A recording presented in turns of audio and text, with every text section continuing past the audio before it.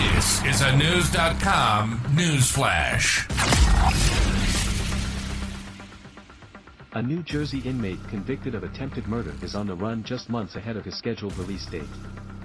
News.com has learned that Edward Bourbon escaped custody during a community work detail. The 54-year-old convict had been working in Mount Laurel as part of the New Jersey Department of Corrections Residential Community Release Program since March 2023.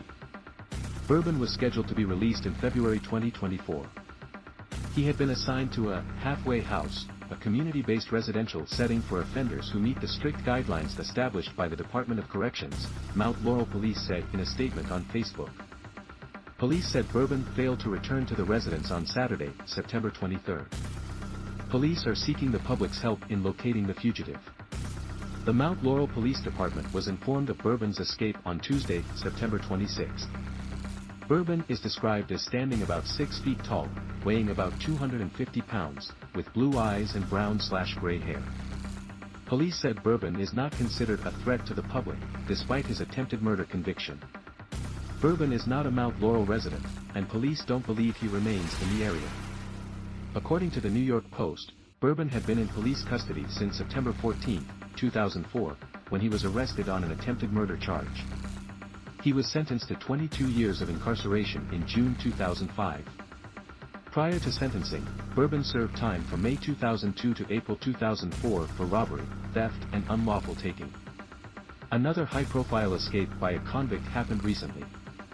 On August 31, Danilo Cavalcante Crabbed walked up a wall and out of a Pennsylvania prison and remained on the loose for 2 weeks before he was captured. News posted security photos of the convicted killer scaling the walls during an exercise time. He then pushed his way through razor wire and ran across a roof to escape. Cavalcante stole a rifle from an open garage after altering his appearance and stealing a van. Cavalcante's escape cost a prison guard his job. Officials say he never noticed the inmate from a guard tower, perhaps because he had a smartphone in the tower in violation of jail policy.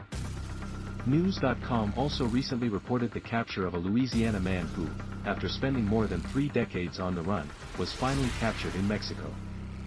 Apparently, Greg Lawson of Bienville Parish, Louisiana, laughed when authorities detained him in Mexico. According to the police, the FBI received a tip that led to Lawson's arrest, who had been on the run since 1991 when he was convicted of attempted murder.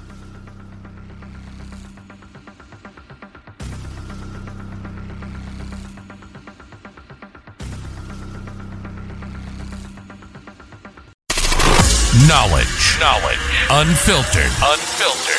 News.com.